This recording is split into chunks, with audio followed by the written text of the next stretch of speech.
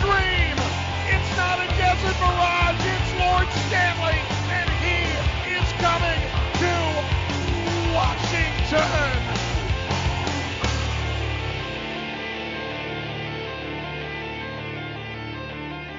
Welcome back to Japers Inc. Radio. I'm your host, Greg Young, and today we have a DC institution himself. We have someone who has, I think, covered has been at almost every DC sports outlet you can think of, and he's now currently at the Athletics. So, Tariq El-Bashir, welcome on to Japers Inc. Radio on your, I believe, 10-year anniversary of your appearance on the program. My only question is, why did it take you guys an entire decade to circle back to me? Well, okay.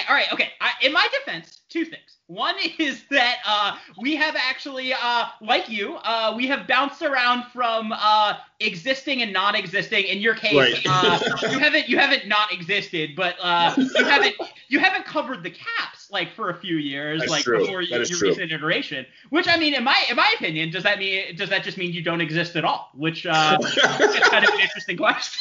I have kind of covered everything in DC, really. I covered high school sports, the Capitals, went to the Washington football team, Georgetown hoops for a couple of years, and then back to the Capitals, and then back to the Washington football team, and then back to the Capitals. So yeah, you've seen it all. And then actually you transitioned into my first question, a question you almost knew was coming. But I kind of want to ask you, with the Washington football team being in the news so much recently, I don't know, kind of where do the Caps fit in your kind of org, I won't say power rankings, but how do they kind of compare and contrast to some of the orgs in DC that you've gotten to cover?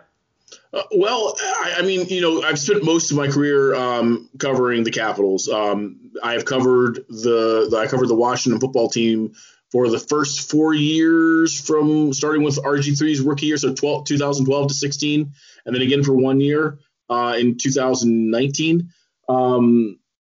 So I would say the biggest difference, if you're going to compare and contrast those two, would be the fact that when you cover the Washington football team, a lot of your focus isn't necessarily on roster stuff. It's not on coaching. It's not on the games.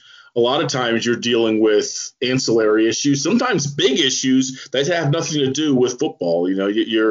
Most recently, there's been the sexual harassment claims. I didn't obviously cover that. That was this year, but it just seems like you were always.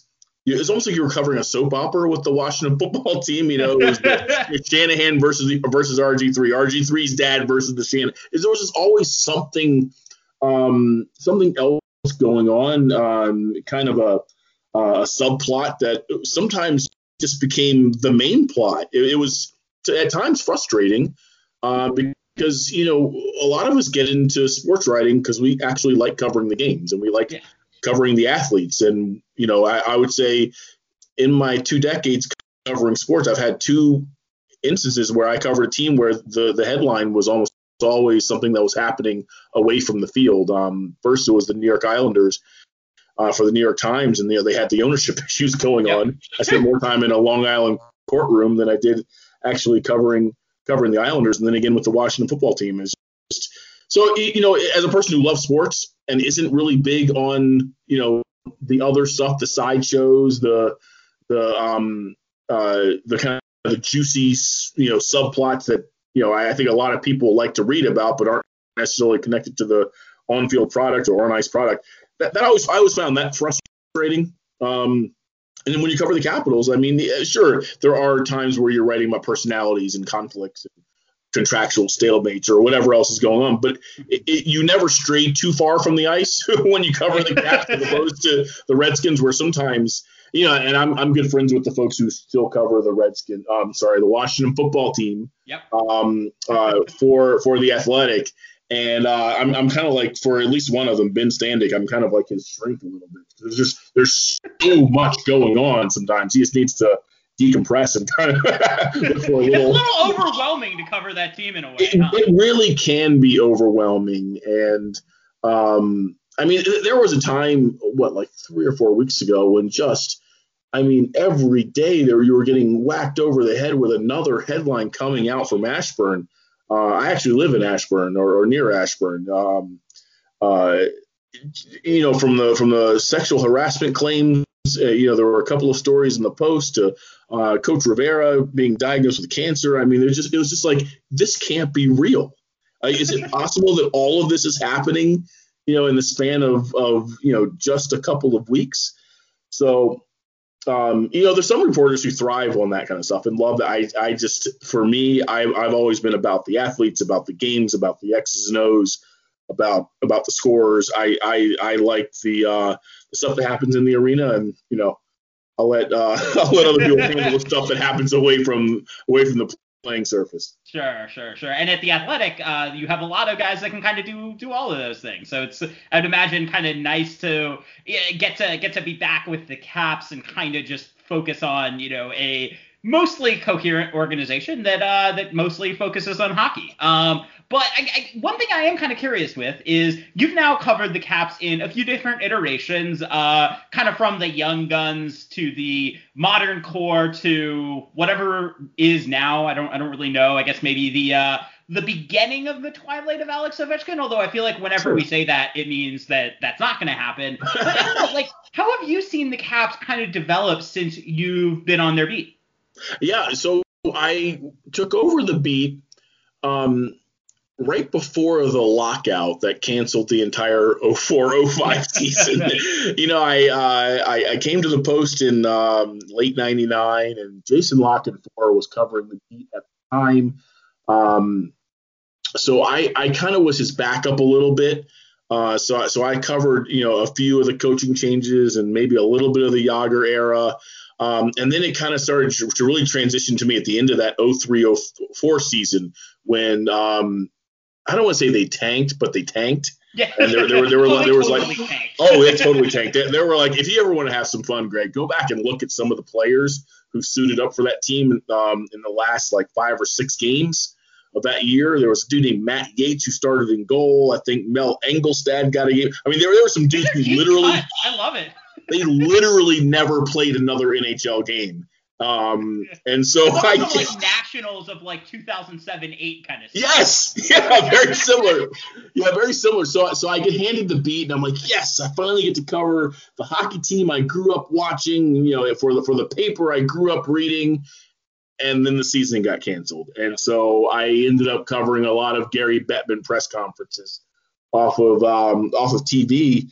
And hockey comes back the next year, and I'm all excited. For it was funny, even though the Capitals were terrible. If I remember correctly, it was back-to-back 70-point seasons Ovi's first 2 years. People in the game and in Canada, other Canadian media outlets realized how big Ovechkin was going to be. So even though the team was terrible, I was getting TV interviews and radio interviews, and people up there were interested in talking to me about this Russian superstar that had come into the league. So it was actually kind of cool because it was the first time that I really, really covered a pro hockey beat on a daily basis in the rink. And so I got to kind of get in on the ground floor with Ovechkin, which I think was really good for my career in the long term. But also I got to kind of learn at a pace where not everyone was super dialed into what was going on because the league was coming off a lockout, and they weren't very good, and there was a bunch of dudes who we knew were just placeholders as this rebuild was kind of taking off. And then I guess by the time Nicholas Backstrom showed up, they started getting a little better, and then Bruce Boudreau gets hired on Thanksgiving Day. And from there, it's been literally 1,000 miles an hour from the moment he was named head coach, to where we are now. But I mean, it really has been, so many different chapters. I mean, you had the rise of Ovechkin, then you had the what's wrong with Ovechkin, then it was how come these guys, this capped out team can't do better than the second round. And then it was, oh my God, they won the Stanley Cup, and we're all standing there on the ice after the game in Vegas, and we're going, this really just happened. Not just the media who covered the team for years, but even the behind the scenes employees who had been there for years. Just the looks we were exchanging, it was like, everyone's excited, but it was just like, this really just happened. And then the disappointment of the last 2 years, and I guess everyone's starting to recognize that the windows that we've been talking about for 5 years, I mean, it's really closing now. And if they're going to win another cup, if they're going to have another night like they had in Vegas, which was still the craziest night I've ever had in my life, my adult life. I think the Capitals would agree with that. Theirs was crazier than mine, but we actually crossed paths several times that night, so I got to see up close a lot of that night in Vegas, which is part of the reason I never went to sleep. And if they're going to have a second run at it, it's going to happen this year or next. When I say this year, I mean 2021 or the year after that, because after that it's going to be really, really hard, I think, to keep counting on Ovi and Backstrom and those guys to continue to produce at such a high level. Now, it's funny, I know I'm kind of rambling here, but the Capitals have a much higher opinion of their 30-something-year-old stars. They think they're going to continue to be productive a little longer than most other people outside of the league, outside of the team, including myself, believe. We'll see. But again, I mean, if they're gonna make another run at this thing, man, it's gonna have to be next year. Which is probably gonna be a shortened year, even though they think they're gonna play. They're not playing 82 games. It's gonna be a shortened year, or the year after that. Can I ask you about that kind of their valuations of the over 30 core and kind of whether that comports with what you're seeing or not? Do you think they're basing that on anything? Is it maybe a little bit of wishful thinking? I mean, because on one hand, obviously Alex Ovechkin, whenever we say, oh, this might be kind of near the end, he then wins the Rocket Richard again. But at the same time, you look at maybe a Nicholas Backstrom or TJ Oshie. And they're still effective, but clearly they're slowing down a little bit. So I don't know, what do you think they kind of base that on? I think they base it on straight numbers. I mean, not only the numbers that are available on NHL.com, but also their internal advanced analytics, which I think the last time I took a really close look at some of those numbers, I mean, the way they kind of look at it is over 3-year increments. And, I'm kind of recalling this off the top of my head, but I think they feel like Ovechkin, Karlsson, Kuznetsov in particular are outperforming these last 3 years have outperformed the previous 3 years. And Backstrom's kind of held steady to a certain extent, despite missing some games. But, obviously they have an analytics department that, we're not privy to that information. But just in talking to people, they feel very strongly that they're core guys. And when I say they're core guys, I'm talking about Ovi, talking about Backstrom, Kuznetsov, Tom Wilson. I'm not really forgetting anyone there, I don't think. Maybe Oshie, you would say, or maybe Oshie. Yeah, I throw Oshie in there. They feel like those guys are going to age a little better over these next. I think most people around the league say, they got about 2 more years of that core group. I think the Capitals probably feel like it's going to be more like 3 or 4. But having covered a number of teams and been around this game for a little bit, everybody thinks their own players are going to age well. So again, time is going to tell here, but I just know that they feel like their window is going to be open a little bit longer. Which it's important to put that out there because I think it's going to help fans kind of understand why some of the moves they make are made. It's because you think that this is more of a 3 or 4 year kind of situation than a 1 or 2 year, many of us believe. Sure. I want to ask you about Evgeny Kuznetsov, because to me, whether Kuznetsov's able to kind of figure out what happened over the last couple of years, really since he went on the run, is going to be one of the key factors to whether the Caps can keep this window extended or not. So what do people on the team think about Kuznetsov? Because, we look at the numbers and defensively he is bad, and it's become a problem. So what does the team think about Kuznetsov right now? Greg, I kind of feel like a big part of what they're figuring out right now is when they're going through this hiring process with the coach. I mean, if I'm Brian McClellan, one of the first question I'm asking, any of these candidates is going to be, how are you going to fix number 92? Yeah. Give me your plan.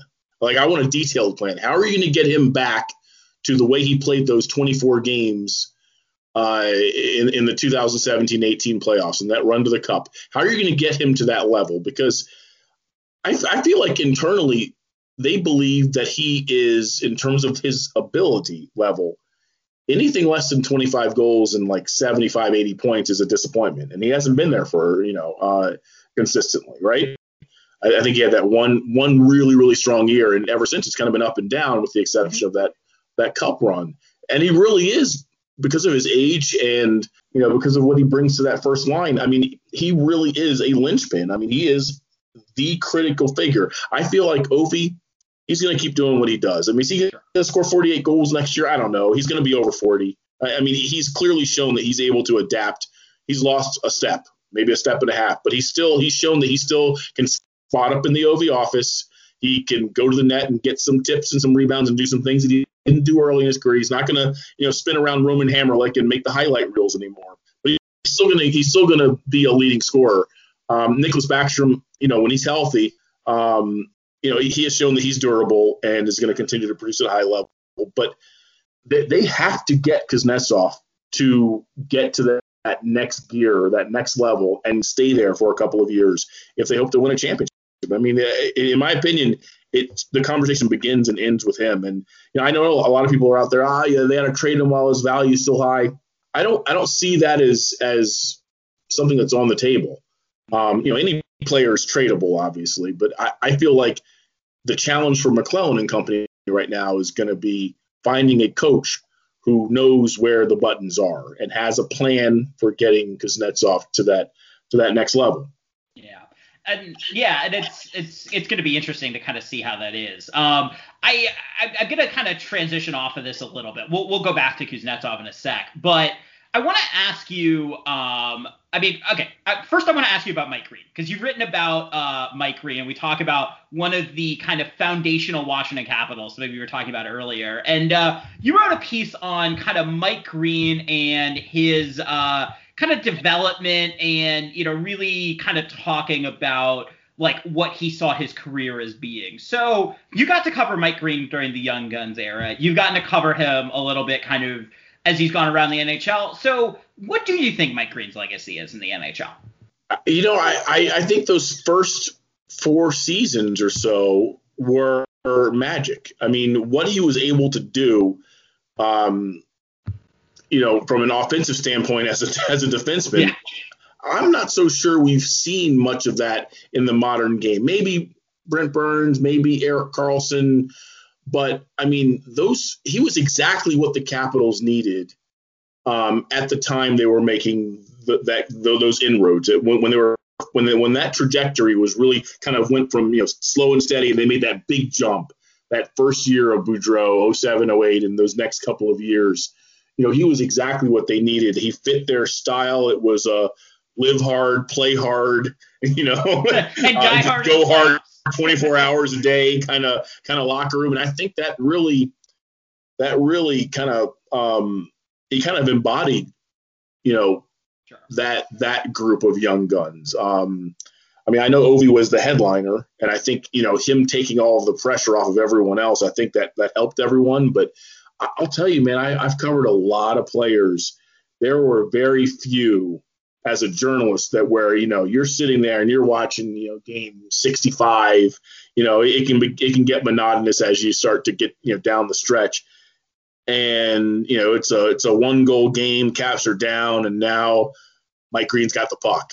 And he's a one-man breakout. He could have passed the puck to the winger on the breakout, but no, he puts his head down. He turns those afterburners on, and you almost know. You sit up in your seat. You're like, yeah. Oh my God, is he going to do it again? And he breaks someone's ankles, and he goes far down. And it's like, oh my God, there were so many. Yeah, it really was incredible. I mean, and the crazy thing was his decline was almost as quick. I mean. Mm-hmm. I remember it's a funny story. I wrote a story about he gained a lot of weight one year, and it was becoming a problem. It was hurting his conditioning and it was hurting his game. And I wrote about it, and I called some people close to him, and I wrote the story for the Post. And I think he knew I was writing something about it, but he didn't know to what extent. And it comes out that morning, and I run into him after the morning skate, I think it was the next day, and he was furious. I had called his trainer back in Calgary, and he thought I was trying to make him look bad. It was a problem that everyone knew was happening. The story needed to be told. Sure. And so, man, he was mad at me for a couple of weeks. It's funny. We had a good relationship, which is part of the reason why I think he trusted me to kind of write that, retirement story. There was another story he got mad at me about 2 years later. Do you remember the playoff run? I believe it was the Penguins series where they lost in Game 7. He had a fit over his sticks. Easton stopped making a special kind of stick he couldn't find it, and he was buying them back from people he'd given them to. That was they were involved in that somehow. Yeah, he was trying to get one back from the Hall of Fame, and I wrote about that, and he felt like that made him sound like a mental midget, like he wasn't able to play with other sticks. But he was really cool, man. I got to know him pretty well. I remember one time MTV Cribs was coming to. He had this awesome bachelor pad in Clarendon. And MTV Cribs was coming to do a piece on it, and he invited me to come kind of cover MTV doing the look around the house. That was a long Saturday afternoon, if I remember correctly. But man, I'll tell you, it was funny that day actually when I went to his house and kind of saw that he was into artwork. So that day began actually, funny enough, he was getting a tattoo when I walked in. Oh. He was getting part of his sleeve done when I walked in. He was like, "Yo, what up, Dark?" I was like, "Hey." So that was kind of an interesting. You could tell early on that he was into other things. He didn't march to the same beat as everyone else. Sure. He rode a Vespa. He was getting tattoos all over his arms when other guys weren't really doing it on the young guns. His house. I remember. He had a lot of really cool artwork and other things, and just things that you didn't see in other hockey players' kind of worlds. You could tell that he had other interests. But yeah, the decline was kind of sad and quick, man. And obviously going to Detroit, I think he made one All-Star game, but then he had all the injuries. He had the neck injury, and then he had a virus of some sort. He had all sorts of things that went wrong. And then he ended up playing for a bad team. I mean, when you're a bad team and your games aren't on television and he's being used differently, and the injuries I think kind of hurt his wheels a little bit. But I'll tell you that those first 4 seasons, I mean, you asked me about his legacy. That's how I'm going to remember him, is going to be just the 30+ goal season. Game over green. He used to hate. Jay Beagle used to call him Lambo Greeny because he had a Lamborghini that he would drive to back then it was called Kettler. Yeah, that's a nickname only a hockey player could love. I kind of like that. So I loved the Lambo Greeny, but he didn't like it, and he really hated it when I put it into print. So he didn't mind Game Over. I think he was cool with that, but Lambo Greeny, I think. It really got under his skin. But it's funny, when I talked to him a couple of weeks ago when I was writing that retirement story, we had a really long talk. He's not going to fade into the sunset. He's going to do some other stuff. I don't think we've heard the last of Mike Green. He wasn't really.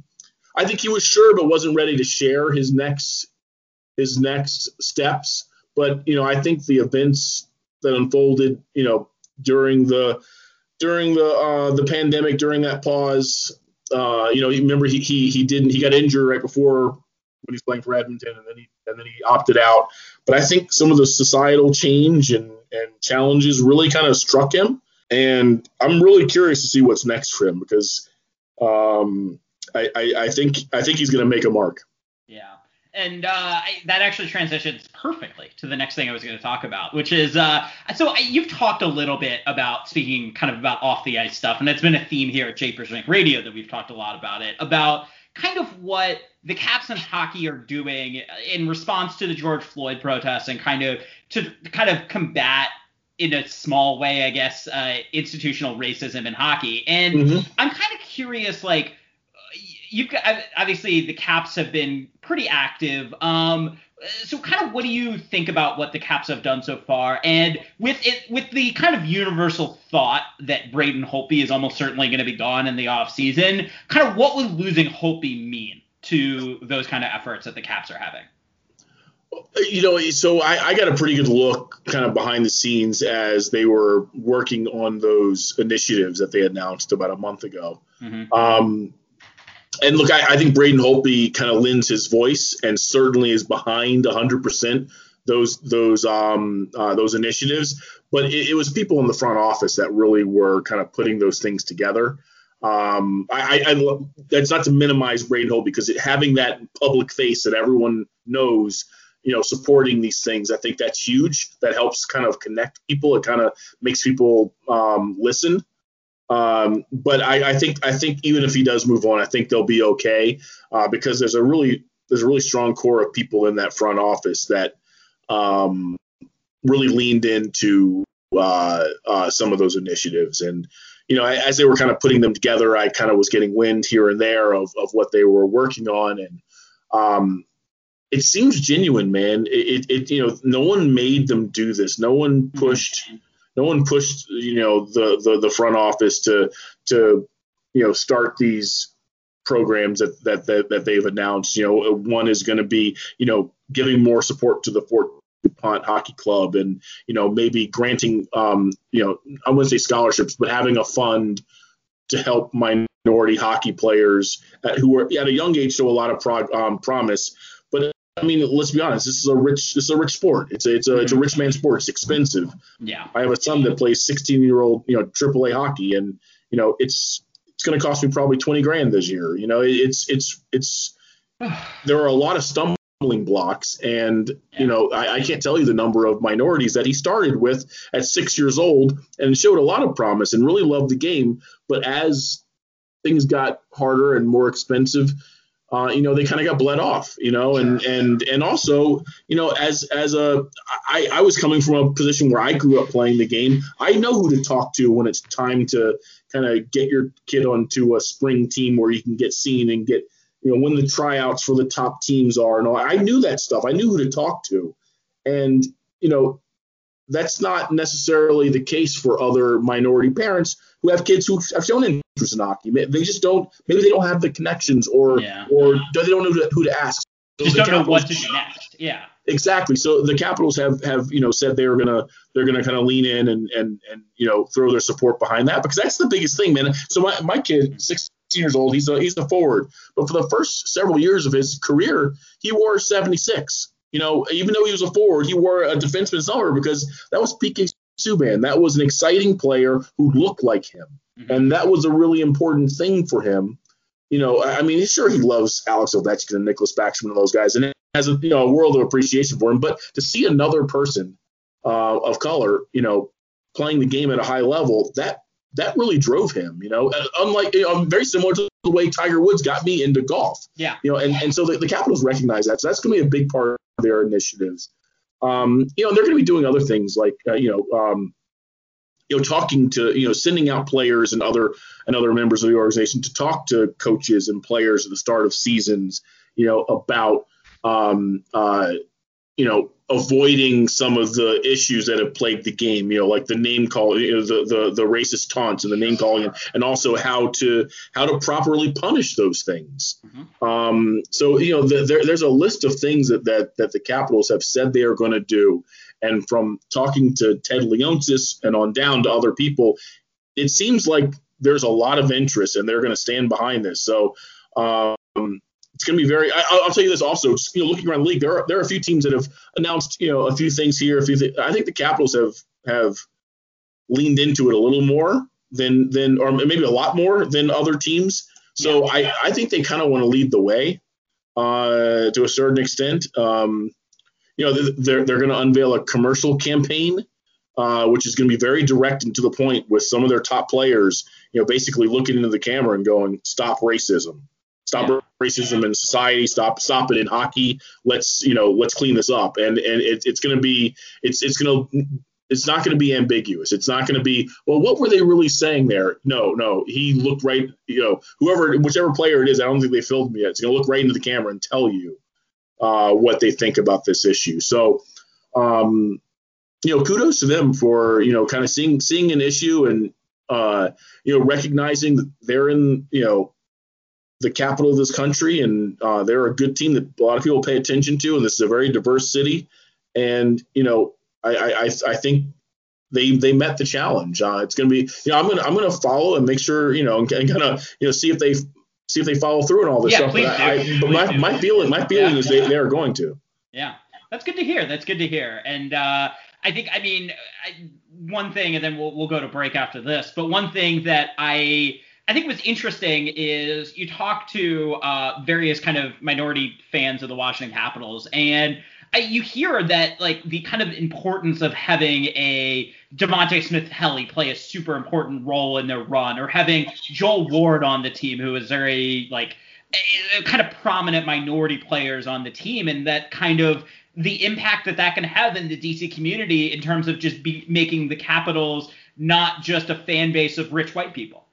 Yeah, I totally. I mean, getting back to the example I used with my kid and Subban. I mean, when you look around and you see someone in the game you love who looks like you and maybe had some of the same experiences as you did in this country, or even a Canadian, that piques your interest even more. And I think the next challenge for the NHL, I mean, yes, we still need more players. And I think if you look at some of the ones who've been drafted over the last few years, I think you're going to start seeing more people of color entering the league here in the next couple of years. But the next challenge is going to be also getting people of color in positions of power, like, Mike Greer, moving up the coaching chain. I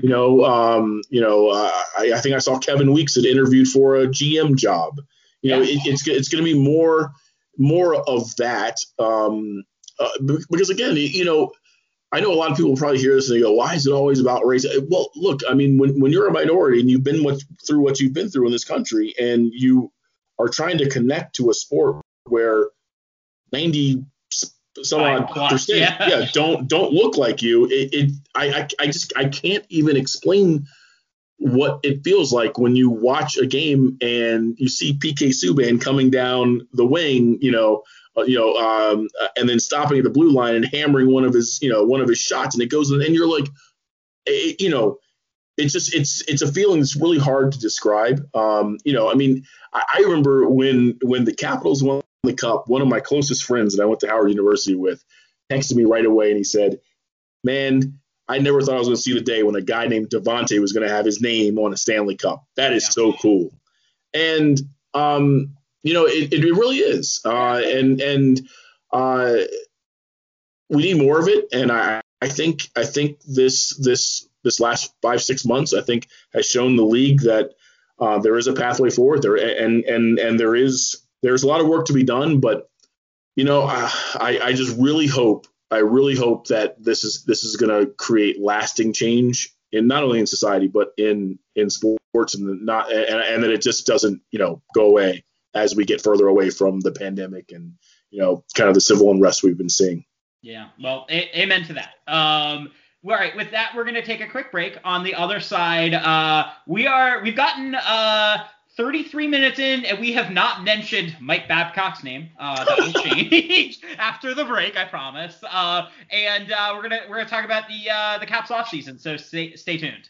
Welcome back to Japers Inc. Radio. I'm still here with Tariq El-Bashir. So, all right, as I mentioned on the other side of the break, we are going to talk about the Caps head coaching. But I think before we go into that, I want to talk about the Caps in the bubble and kind of what went wrong. Because as a uninformed outsider, it seems to me that kind of cemented Todd Reirden's fate. How not just that they lost to the Islanders, but how they looked in doing it. So, I don't know, I guess, Tariq, kind of before we go into the head coaching, what do you think went wrong with the Caps in the bubble?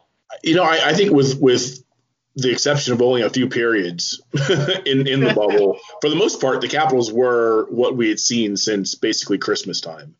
I think that, I think there was hope that maybe they would rediscover the legs and the energy and the determination and the passion that they played with those first 2.5-3 months of the regular season when they blew away the competition. I believe they were in first place by 5 points over Boston at some point in December. They were on cruise control. Yeah, they were in cruise control, and then it just kind of all fell apart. And so getting back to what happened in the bubble, I really think it was just a continuation of of what we had seen in January, February, and March, leading up to the stoppage, which was a team that had kind of let its, I don't want to say culture, but it just kind of let the details kind of slip, and it just got worse, and it snowballed, and they weren't able to catch it. And I saw kind of signs of it eroding probably in February, like really eroding in February. And then I think McClellan talked about that too, right? He did. And then, there was a game in March where I thought the Capitals were in danger. I thought Todd Reardon was in jeopardy then. Remember they had that sloppy game at Madison Square Garden, and then they went to Pittsburgh. Oh yeah. And I believe they pulled off an improbable win at Pittsburgh, given how they were winning. It was. And I remember thinking to myself, I wonder if they had lost that game, if there might have been a move there. That's late in the season to make a move, but my spidey sense was kind of, I was starting to kind of look around. You cover a beat for long enough, you kind of know when the flags are there, when the GM's now on the trip and he wasn't on the trip to start the trip, and what's going on here. And there was some of that going on, and they won that game, and it took some of the pressure off.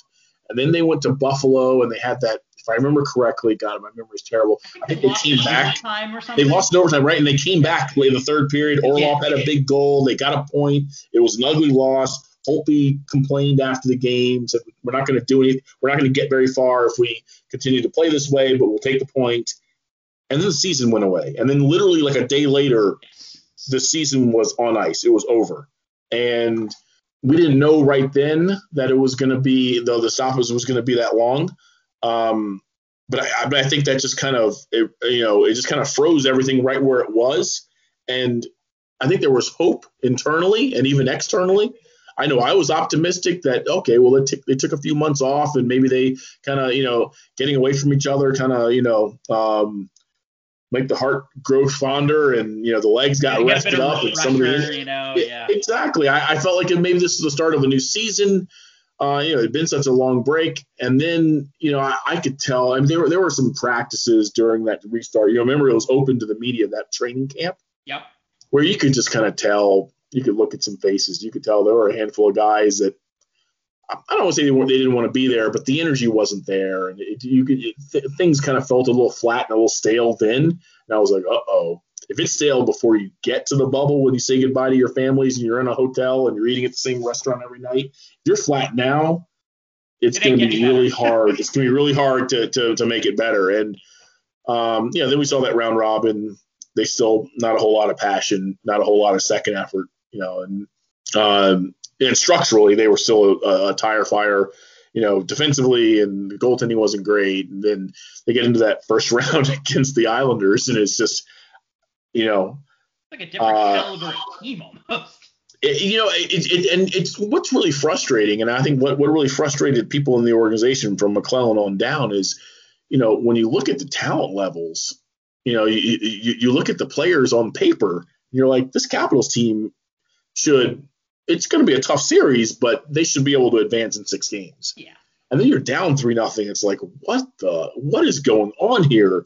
The 3 games weren't even, they were close score-wise a couple of times, but they didn't feel close.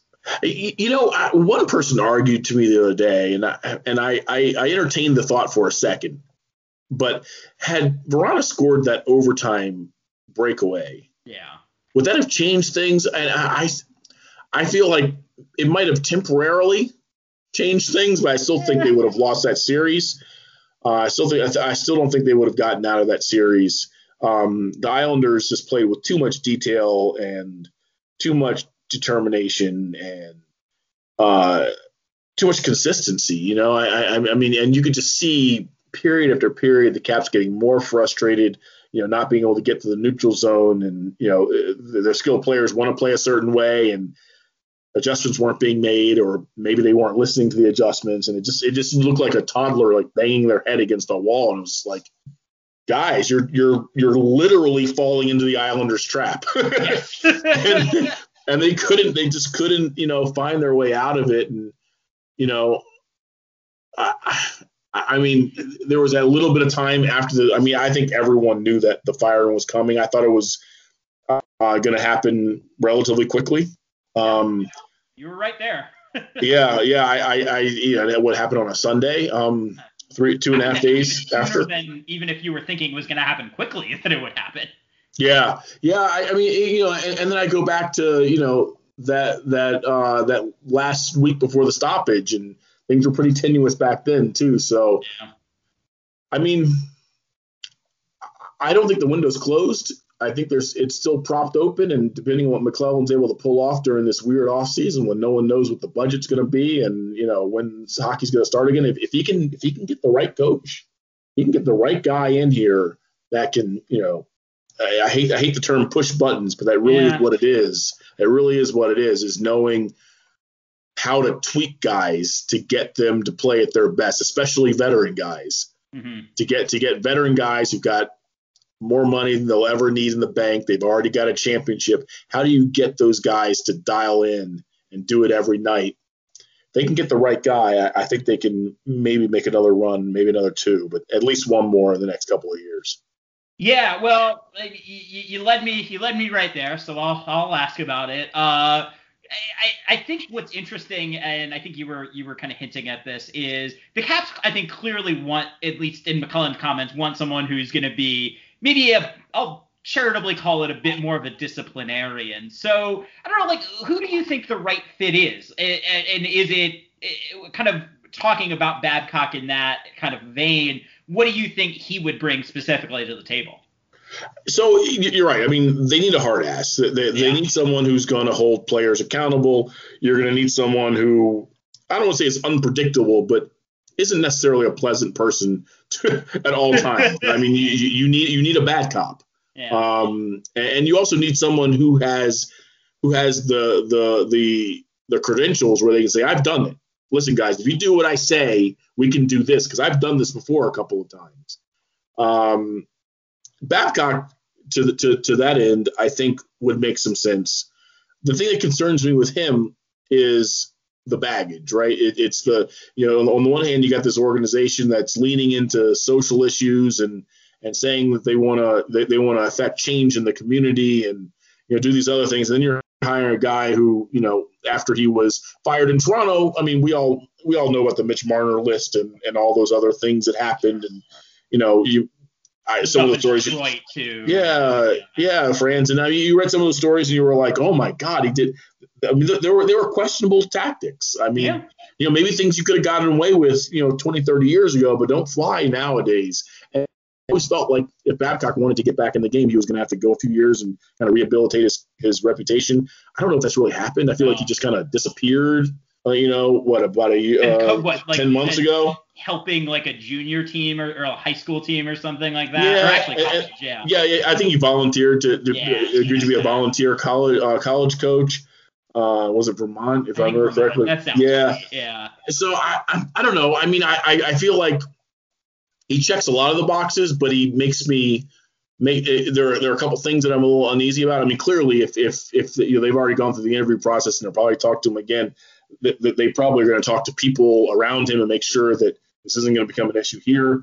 I mean, to me, Greg, I think Peter Laviolette kind of checks all of the boxes in my opinion, and is probably the best choice in my opinion. Mm-hmm. Brian McClellan has played this thing very close to the vest, as he plays most things very close to the vest. So I'd be very surprised if details of the interview process kind of leak out. Sure. That's just not really how he conducts his business. But the opposite of the football team. the opposite of the football team. I feel like Laviolette has a reputation for being a hard ass and a taskmaster, and he has a track record that has shown that he shows up and the results are immediate. And that's exactly what the Capitals need, because their window is so tight now that they need someone. They don't need someone who can come in and build. They need someone who can come in and kick ass and get guys to fall into line quickly and, make that run in the first year or the second year. And Lavi has a history of that. He also has a history of burning guys out after a couple of years. And the window might be over after a couple of years. So. Which it's funny in the Capital situation. He He just seems to me to be the guy that would be the best choice. Gerard Gallant, I don't know. He's kind of a hybrid between a player's coach, but can also be demanding. I know he has some history with McClellan from their days with the Red Wings, but I don't know if he has enough track record. I mean, they really do need someone who can walk into that room on the first day and everyone sits up in their stall. And, from that moment on, they know this guy's legit. He's here to win. We know who this guy is. The question is, can they make the money work? I mean, this is a team that, let's be honest, McClellan can say whatever he wants about, having a blank check. That's never been an issue. History says otherwise. I mean, they've had one veteran coach in the Ovechkin era, and we know what they did in 2018, and even he was underpaid. Yeah. So, are they going to be able to strike a deal to bring one of these guys in? Because, I mean, a guy like Laviolette, he's got the power to command a 4 or 5 year term. Sure. Babcock's not coming here for less than a 5-year term. Yeah. So do you think the monumental layoffs could kind of be part of a problem here too? Because I mean, it's got to be tough when you lay off like a third of your staff to say, well, we're going to pay this veteran head coach like $5-6 million a year. It's funny you say that, because I kind of asked that question a little more delicately than that to someone the other day, and they said, "Listen, you don't want to torch a source or something like that." But I definitely, I mean, I had the same thought you did. Was this is a team that just furloughed a bunch of employees, 200 plus, right? They haven't earned any real money since the first week of March. They're connected to the Wizards and the Mystics, and they're paying rent or a mortgage on Capital One Arena, and it's been empty. Yes. Leontis has decently deep pockets. Some of his people in his ownership group have really deep pockets. But yeah, I think you can ask that question. Is this can they afford it?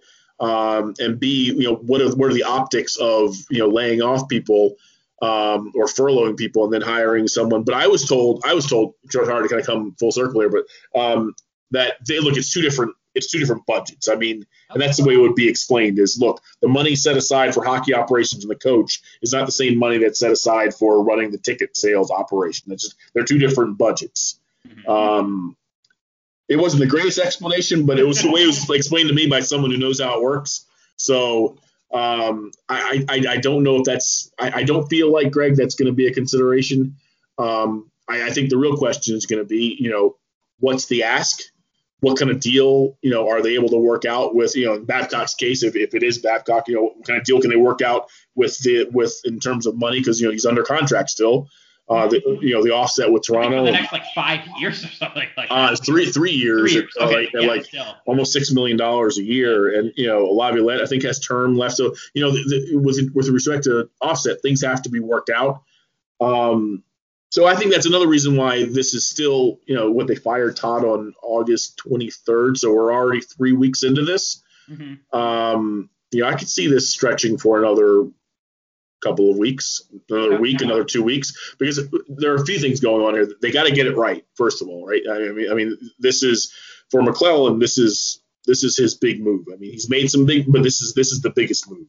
Mm-hmm. He's got to get this right, and I don't feel like they're in competition with anyone else, so they can kind of go methodically and make sure they get this right and make sure all the T's are crossed and I's are dotted. And, also, we don't really know about next year. I mean, I think you do want to have someone in place by the draft, but even if you don't, how much does a new coach have to do with the draft? You're talking about drafting an 18-year-old kid who's going to be in Washington by, this other coach is going to be gone by then. So, there are a lot of things going on here, but I would say by the end of the month, certainly there will be a new head coach in DC.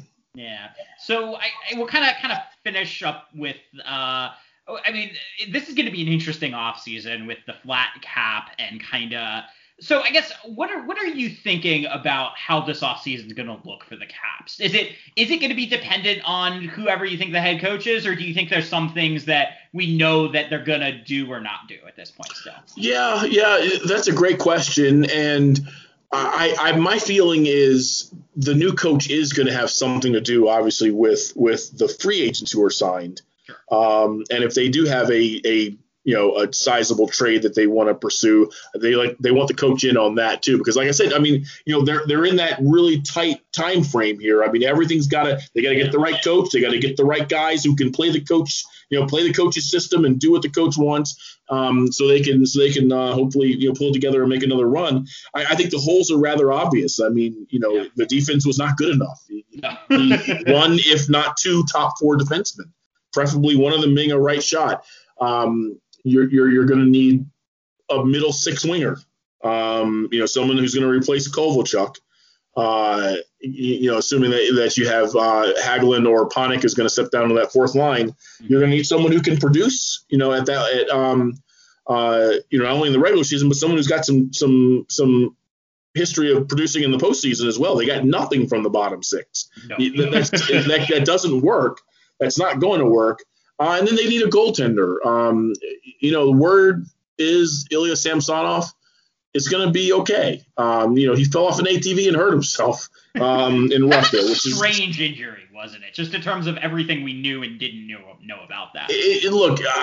Yes. And I think there's some reasons for that. I talked to people in and around the team, and it sounds like there was an ATV accident, and there was also something that happened on the ice.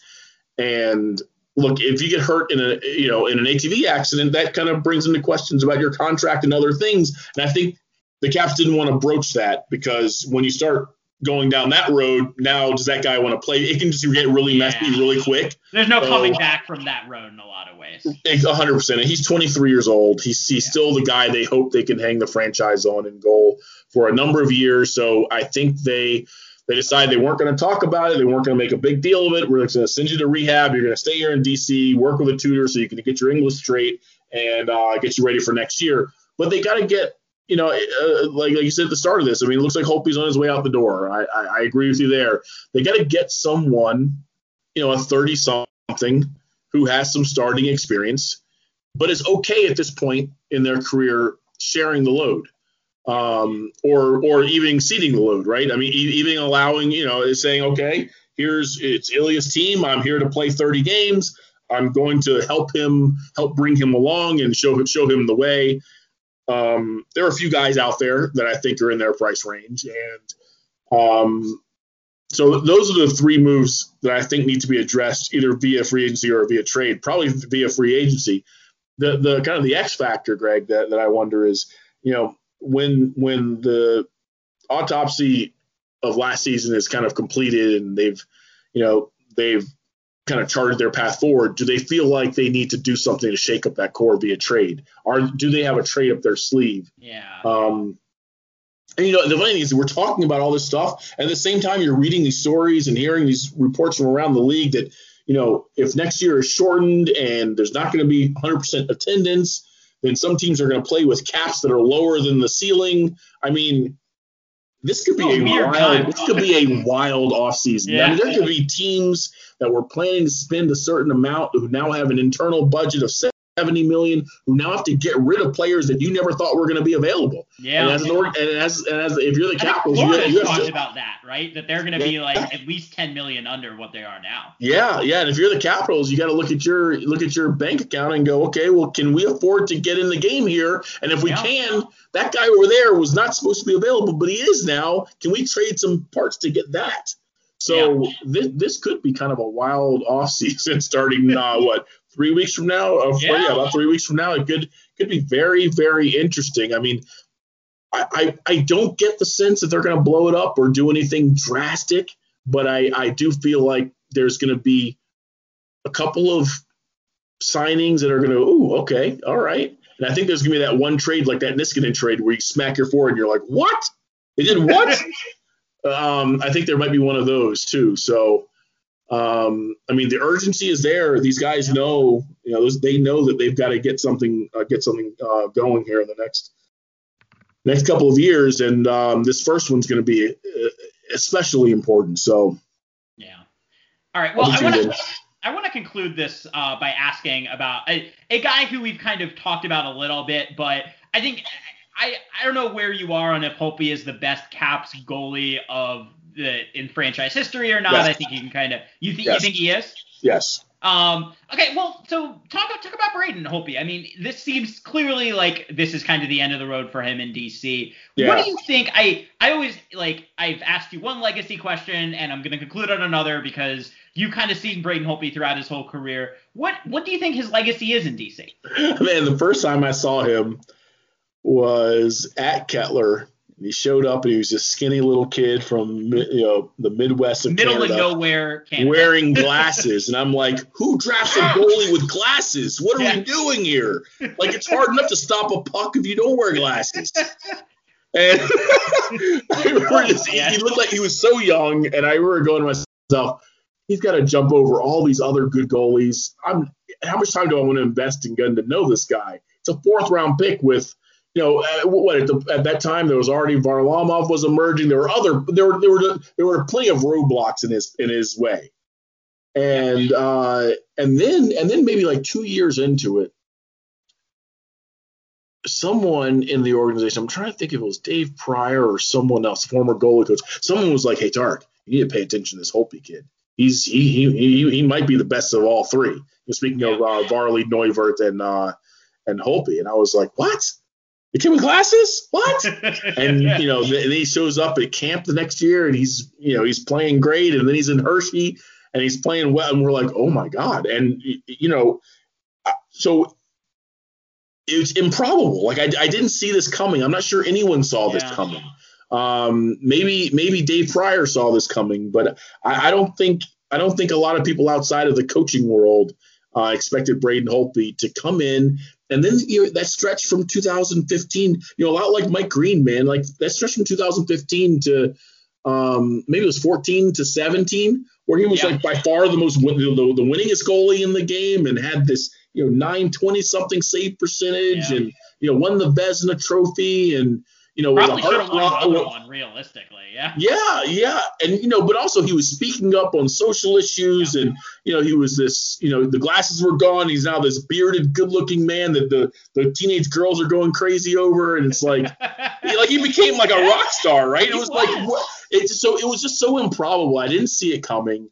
And it was just, the sentimental part of me is just, I'm so glad that, not that Grubauer had to wet the bed there. Actually, it wasn't even. I mean, they just wanted to mix it up a little bit. Sure. But that Holtby was able to get back in there, and even if it was only for 2 months, just rediscover his form. And he didn't have insane performances during that run, but he was more than good enough, and he made the save. And to get that championship, Tampa, the back-to-back shutouts were awesome. Yeah. But to win that cup and to do it with the team that drafted him, with Ovi, that was just so cool. I'm so glad he was able to experience that. And look, I'm not 100% ready to close the book because, like I said, this offseason is going to be crazy. It's going to be crazy.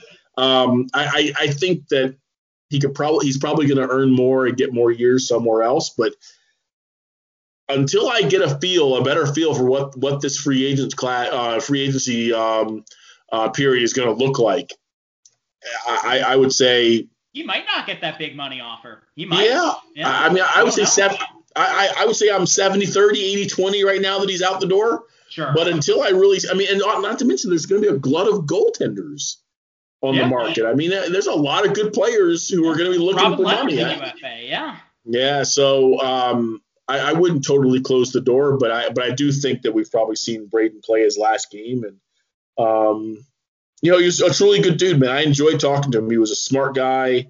He was always a very thoughtful interview, and one thing that I've learned, especially in the last little while, it's not easy to use your platform to speak up about things that maybe not everyone wants to hear. Mm-hmm. But when you're passionate about something and you believe in something, it takes a special kind of guy to stand in front of the microphones and know you're going to talk about something that it's hard to talk about. Yeah. I mean, the Instagram post that he had on George Floyd, that really struck struck me. I mean, a lot of players in different sports had things to say. His was personal, man. He wrote about the Woodrow Wilson Bridge and seeing it every morning and what that must feel like to drive across that as an African American. You know, it was a really heartfelt note, and it really resonated with me and I think a lot of other people. And I mean, if this is indeed it, you know, he's going to be missed. But I think, you know, there's people in DC who will continue to follow his career. And you just hope that he leaves on good terms, and you know, he'll be welcomed back like the Peter Bondras of the world and Ole Kolzigs, and when his playing days are over, and you know, will always be part of the family here. Yeah, and I will say this as a LGBT Caps fan, that it's always really cool to see someone, particularly obviously hockey does not have the world's greatest culture of being accepting on LGBT issues. It was really good to kind of see Holtby.